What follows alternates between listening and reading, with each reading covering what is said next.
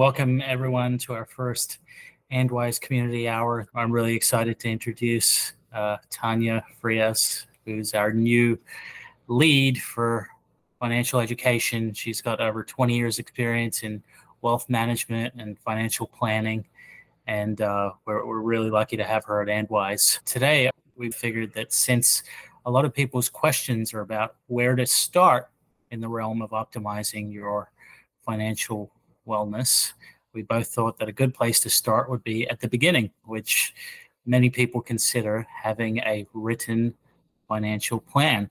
And in my experience, I finished residency in 2012. I've been a practicing hospital medicine physician for more than 10 years now. And early on in my career, even more than half my career, I guess my plan, like many physicians, was just earning more money than I spent. And I think that's a big mistake, not having a written plan. But I'll let Tanya introduce herself, and then we'll go from there. Awesome. Good to meet everyone. Like Dr. Verma said, my name is Tanya Frias.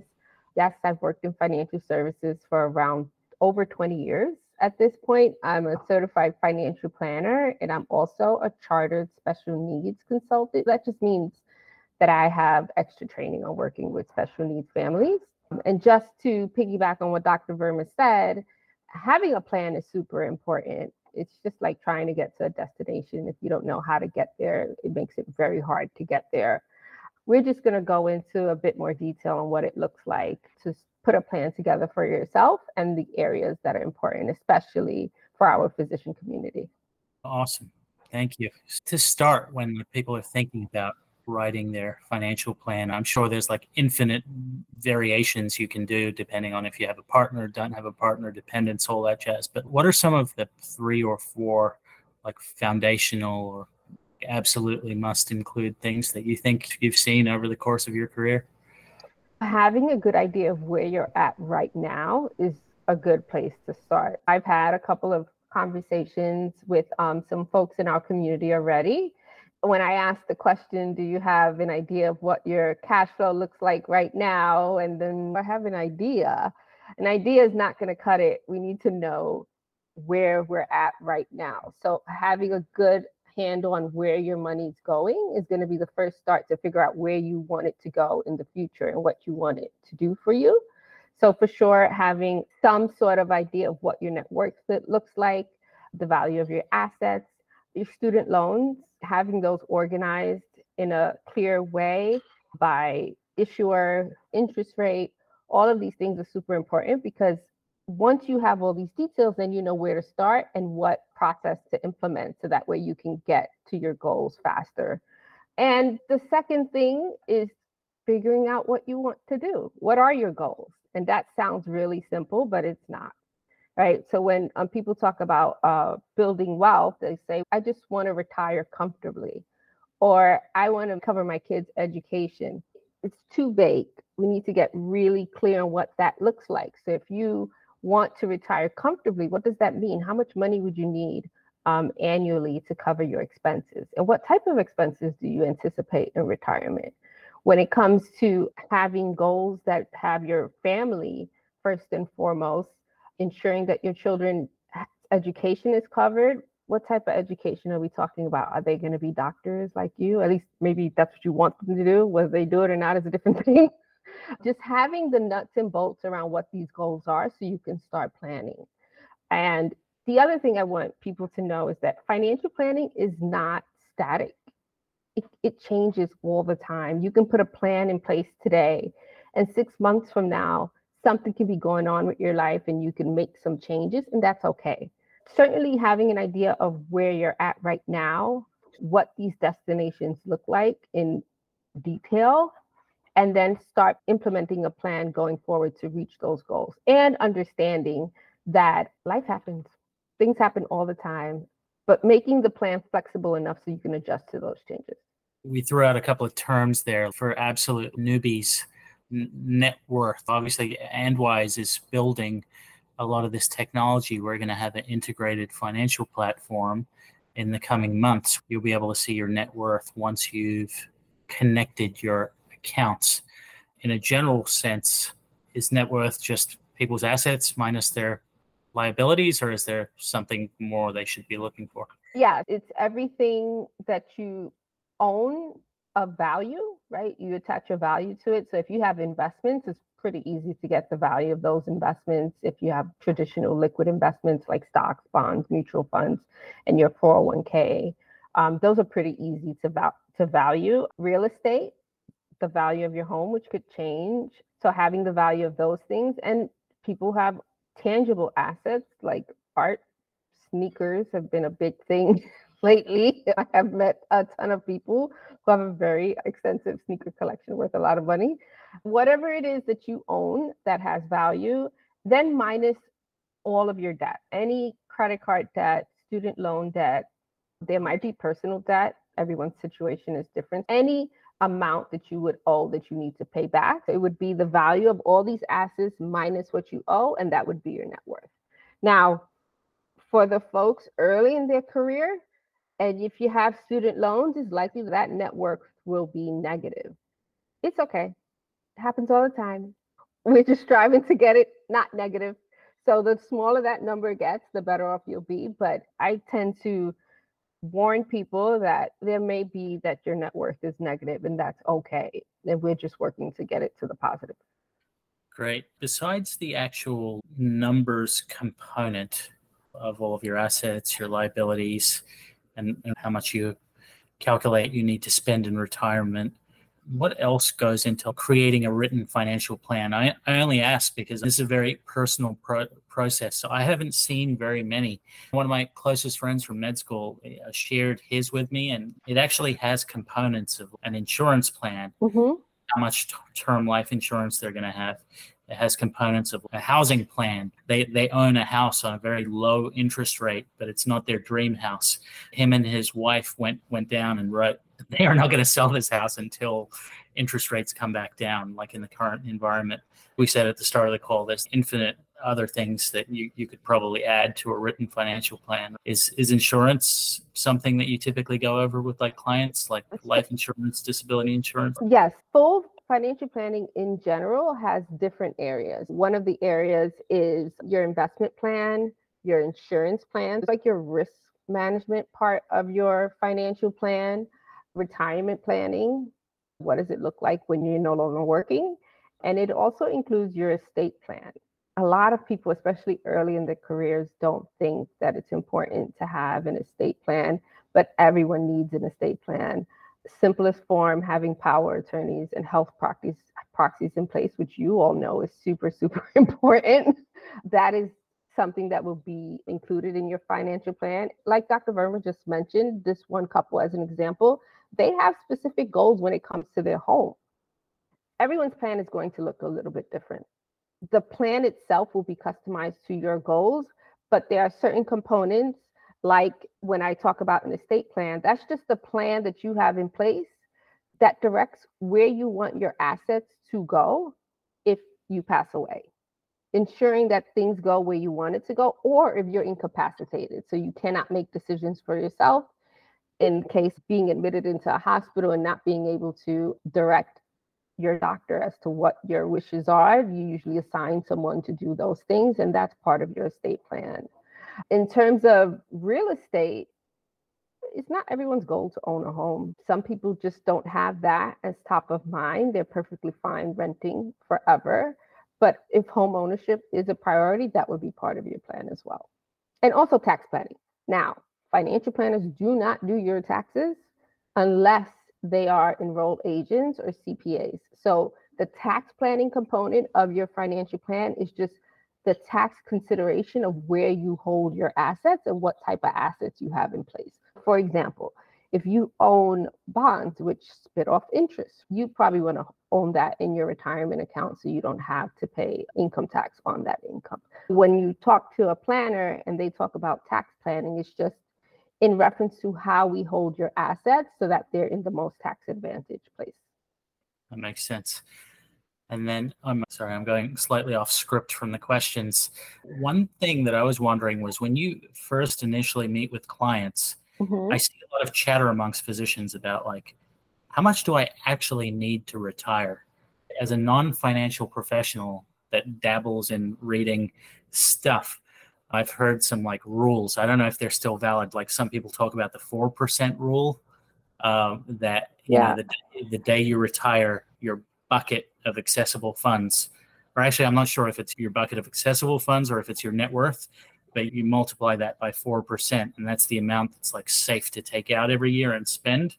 Like, is it a process that you work backwards with people? For instance, like if you're a pediatrician, I'm just making up numbers, but if you're a pediatrician and you make $150,000, in that person's mind, to maintain their current lifestyle, again, I don't know all the assumptions, but are they just taking 150,000 dividing by 0.04, which is 4%, and looking at that figure, which is like 3.75 million, and being like, oh my gosh, that's what I need to retire? Or like, how do you work backwards when figuring out, like? It depends. If you're working with someone who's younger, so someone in their 20s and 30s will maybe want to talk about retirement, but it's so far away that whatever number we come up with today is likely to change. Their life is going to change in the next 10, 15, 20 years. If I have someone that's closer to retirement, it's just a matter of taking the value of their liquid asset, that's their retirement accounts, their investment accounts. I'm also considering any additional income that they may be getting during retirement. Let's say they have rental real estate. So taking the value of all those assets and applying a cash flow number, the amount that they need every single year. It's important to incorporate that number after tax. This is not the income that you would be getting before you pay your taxes. Your target is what you'd get into your bank account every single month. You would start that way. Now, the 4% rule is just an easy way to get that number. Let's say someone has $1 million, then that basically says that they can spend $40,000 a year. Now, if the market is down and inflation is high, that 4% will still hurt you. The general rule when interest rates were really low and inflation was low was 4%. It was very easy to do that. Today, if you have someone retiring today and inflation at the rate that it's at and interest rates where they're at, that number might look a little bit different. Okay. You can start with a rule like that. Keep in mind that as time goes on, it may change because your lifestyle may change, but you do need something. You need a point of reference to start and building out what the plan is with consideration that it may change over time. I'm asking these questions because I see them all the time from physicians online. Besides your are there other professionals that we need to engage, like as early career physicians, to create this sort of financial plan? One example that I'm thinking of specifically is taxes. We all want to pay our legal share of taxes, whatever we're obligated, but there's certain strategies you can use to minimize taxes, like tax advantage retirement accounts. Is that something that a CFP goes over with you during financial planning, or do most people have to engage like someone separate, like a tax attorney or something? So as part of the training as a certified financial planner, we do spend a lot of time in taxes. A CFP would know what the current tax rates are, what advantages would you have when you use retirement accounts. They'll know all of these things. What they may not be equipped to do is actually file your taxes.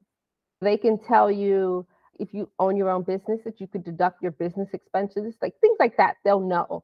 And they could consider your current tax situation when they're putting a plan together for you, but they most likely will not be processing your tax returns for you unless they offer that service. And another thing I want to clarify, a CFP designation just means that you've gone through this training to be a financial planner. The training for a CFP when I passed the exam was about 2 years of instruction, and then there was a 10-hour exam, and you also need to have about 6,000 hours to get the certification. So not easy. However, there are financial planners out there that do not have their CFP, and they're probably great planners. The designation just gives you an idea that this person has gone through this training and has expertise when it comes to financial planning. The other word that gets thrown out a lot is that as a financial advisor. The CFP can be a financial advisor. There's no designation for financial advisor. Anyone can say they're a financial advisor. You have these terms, but since that term doesn't have a specific designation or training, the CFP gives you an additional feeling of security that this person knows what they're doing. Did I answer your question, Dr. Verma? Yeah. One additional follow-up was the specific case I was thinking about, and I still haven't figured out how I would have done this differently. But like when I finished residency, I had W-2 income from being an employee of a hospital system. But then I also had a side gig and I made 1099 income, which is, for people listening, if you're an independent contractor and not classified as an employee, they give you a form at the end of the year that shows how you were paid 1099 instead of the W-2 form. And usually your taxes aren't taken out. So the onus is on you to write the government a check and mail it in, both state and federal taxes. And then at the end of the year, your accountant, I don't know what the right word is, accounts for all these numbers in your tax return. But my question is that even though I had an accountant, I never had a financial planner, wealth manager, advisor. And what ended up happening was that I didn't realize that in addition to the regular retirement account that everyone's heard of, the 401k, which I got from that W-2 section of my income, I could have also opened up my own other retirement accounts. And I don't know all the specifics, but I've heard some, like a CFP IRA. I've heard about individual 401ks. And now looking back at it, I'm like, wow, that's a lot of money I could have stocked away with some sort of tax deferral. Now, it doesn't make it tax-free. Eventually, at some stage, you get taxed on it. But the hope is that at least the people that I've heard from, the hope is that you're in a different tax bracket later on when it does get taxed. But anyway, my question is, now thinking back, I'm just thinking, who would have told me that? It's just like such an unknown. Do accountants usually go over stuff like that? Do financial planners? Financial planners do go over those things. Now, there's a couple of points I want to touch on. When you have a relationship with your financial planner, it's pretty proactive. You are making a plan. You have an idea of what you're going to do going forward to reach your goals. Most people do not engage with their accountant that way, and they should. Most people engage their accountant, even me sometimes.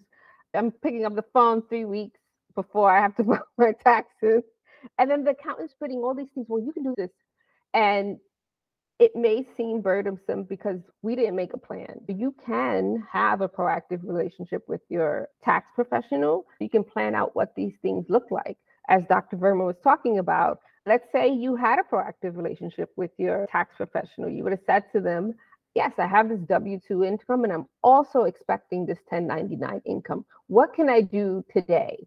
What can I do before I file my taxes to ensure that I'm getting the best tax advantages or saving money, or whatever it is your goal is? Then you can do those things, because to open an individual 401k, it does not take 3 weeks. It takes more time than that. You're going to be rushing to try to open these type of accounts before the deadline so you can take these advantages. Now, your planner would know these things. Your accountant knows these things. The trouble is that you probably did not engage your tax professional in time so that you can implement these accounts so that you can get the advantages. That's with the case if you did not have a financial planner. The other thing, your tax professional is trying to reduce your taxes. That's their objective. You are paying them so that you can pay as little taxes as possible. What they're not considering is all of your other financial goals.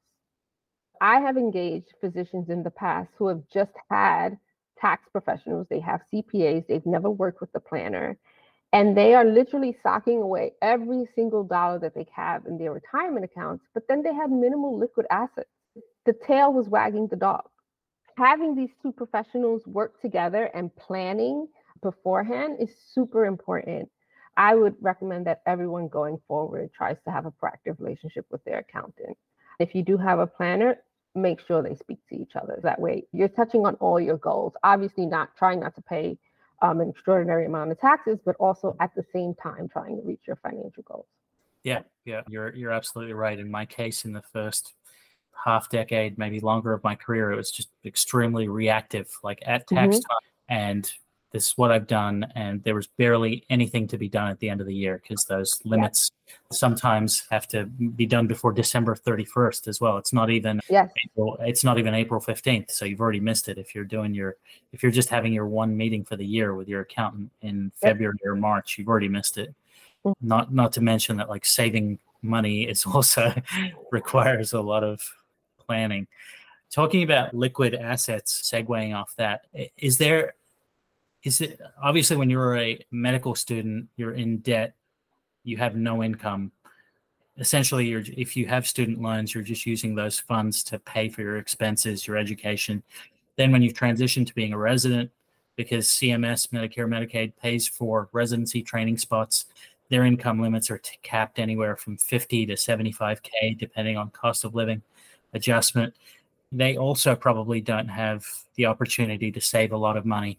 Once you're an attending physician, is there some ballpark figure that a lot of physicians, the majority of physicians, can use as a percentage that they should be trying to save? I've heard just in non-physician blogs, a lot of people mention you should try to save 10 to 20% of your post-tax income.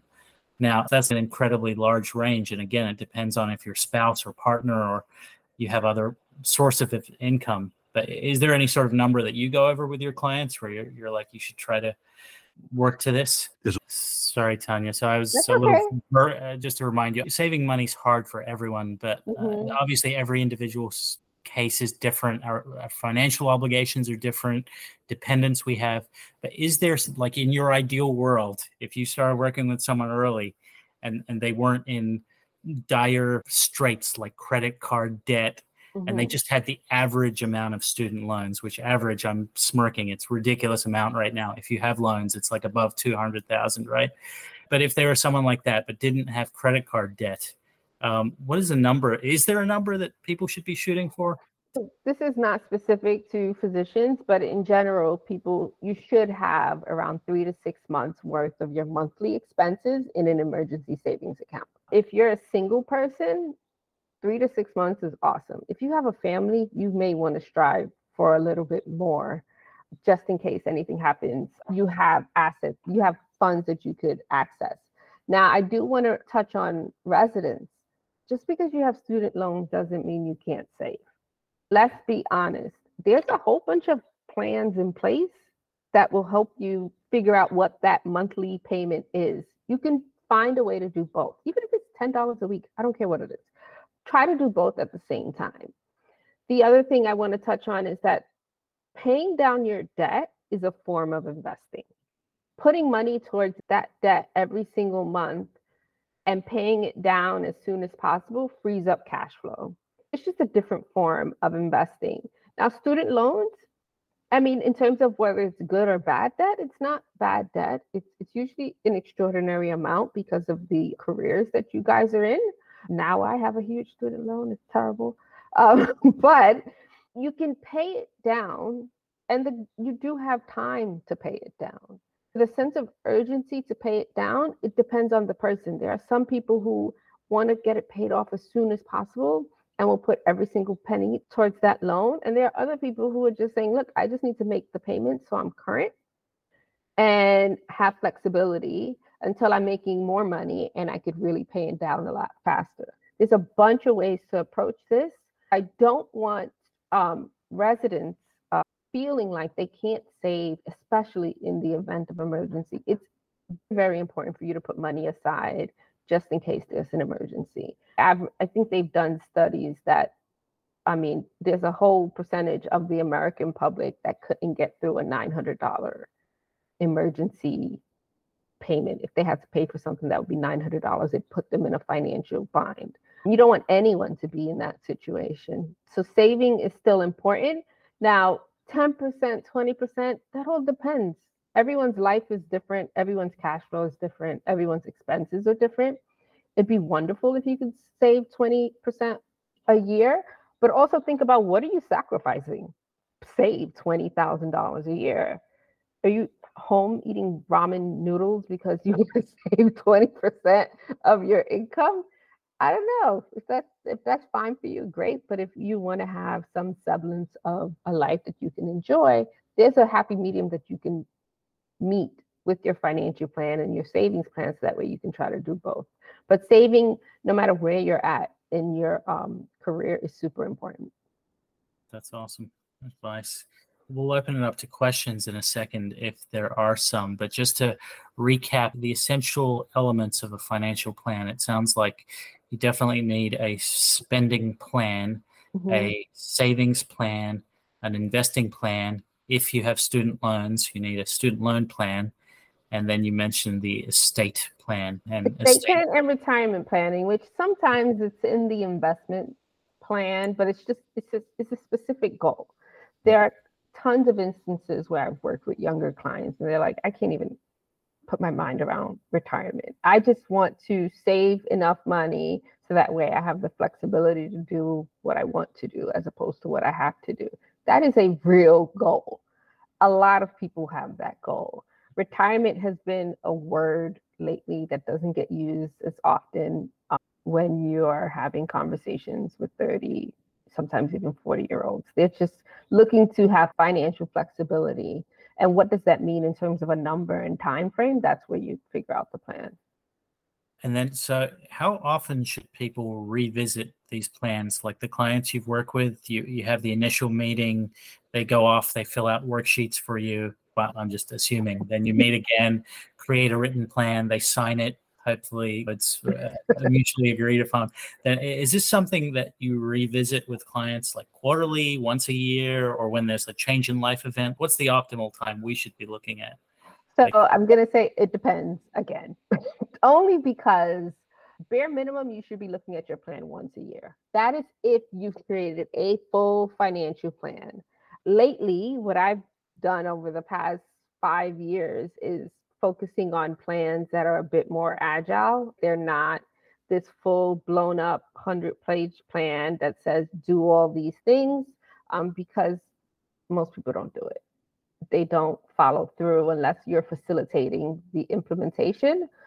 There may be a case where you work on this plan over time. So you create goals for yourself, all the things you need to do over the next 3 months to tackle one area. You could do the next area in 3 months, things like that. If you have a traditional plan, everything's spelled out for you, definitely check in at least once a year. Or if there's a life event, you're switching jobs, you get married, you have children, someone passes away, all these life events would justify looking at your plan. The other time it's super important is open enrollment. Anyone who's working W-2 job, October, November is the time you look at your health benefits or whatever benefits your employer is offering. That is a time to look at your financial plan as well. So that way you make sure you pick the right options. Take advantage of whatever's being offered to you at that time. That's great advice. Thank you. Did you have anything to add to what we've talked about? For instance, any common mistakes or anything that I've left out?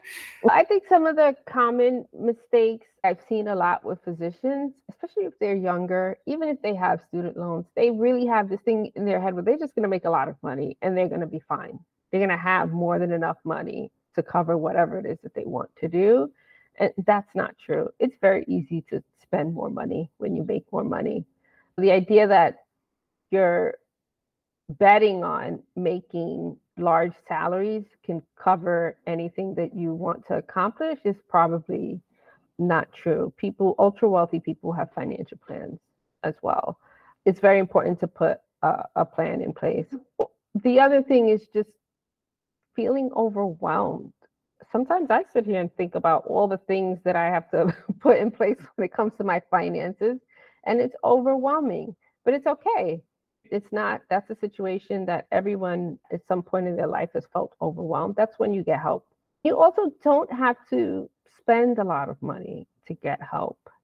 There are ways that you can get help from a professional within your budget. There's a lot of innovation lately when it comes to financial planning. There are planners that we've seen that have programs in place specifically to help people who are early in their career and can't spend $10,000 for a financial plan. There's ways to get help. And the most important thing you can do is just get started and putting a plan together. Yeah, I think one of the best ways that people can get started is by talking to you, since we're so lucky to have you on our Andwise team now. So I'm just going to share my screen and show them the people that are on the call and later for the recording. But if you just go to joinandwise.com and then you go down here to the complimentary financial education consult, and you can book time with Tanya. We're about like empowerment for medical students, residents, fellows, early career physicians. And so these sessions aren't any sort of sales funnel to any more paid coaching service, anything like that. We're really trying to do it as a benefit and service to the physician community. And we're so lucky we have a team member that has decades of experience in this field. I shared with Tanya the other day someone's post online about how they had 6 figures just sitting around in a checking account and they had done nothing with it because they were too scared to act. It was, I guess, decision paralysis. And a lot of times, as we've all heard in different quotes, compounding is like the 8th wonder of the world. So the more time that you lose, you're shooting yourself in the foot with that. Yeah, so I've had a number of these calls already. As Dr. Verma mentioned, we're not selling anything. It really is, if you have any questions about getting started, your current plan, I'm there to answer those questions. I met with someone yesterday who works with a planner and had questions about their plan, and they just simply did not know how to use the software that their planner uses. So I showed them how to use it so they can now see. It could be anything, even if you're working with someone and you have questions. I've had a number of calls focused on how much should they be paying to work with a planner. Again, that all depends. So we had that conversation. It really is any question you have when it comes to getting started, whatever plan you have in place or what you're looking to do in the future. As a reminder, Tanya's complimentary sessions are on the joinandwise.com site. Thank you for everyone that participated. We know it's not easy to take an hour out of your already very busy lives. And for anyone that's watching the recording later, please let us know how we can help. We're here to help, and our small team is slowly trying to create tools and technology solutions to empower the whole community. So thanks again. Thank you, Tanya.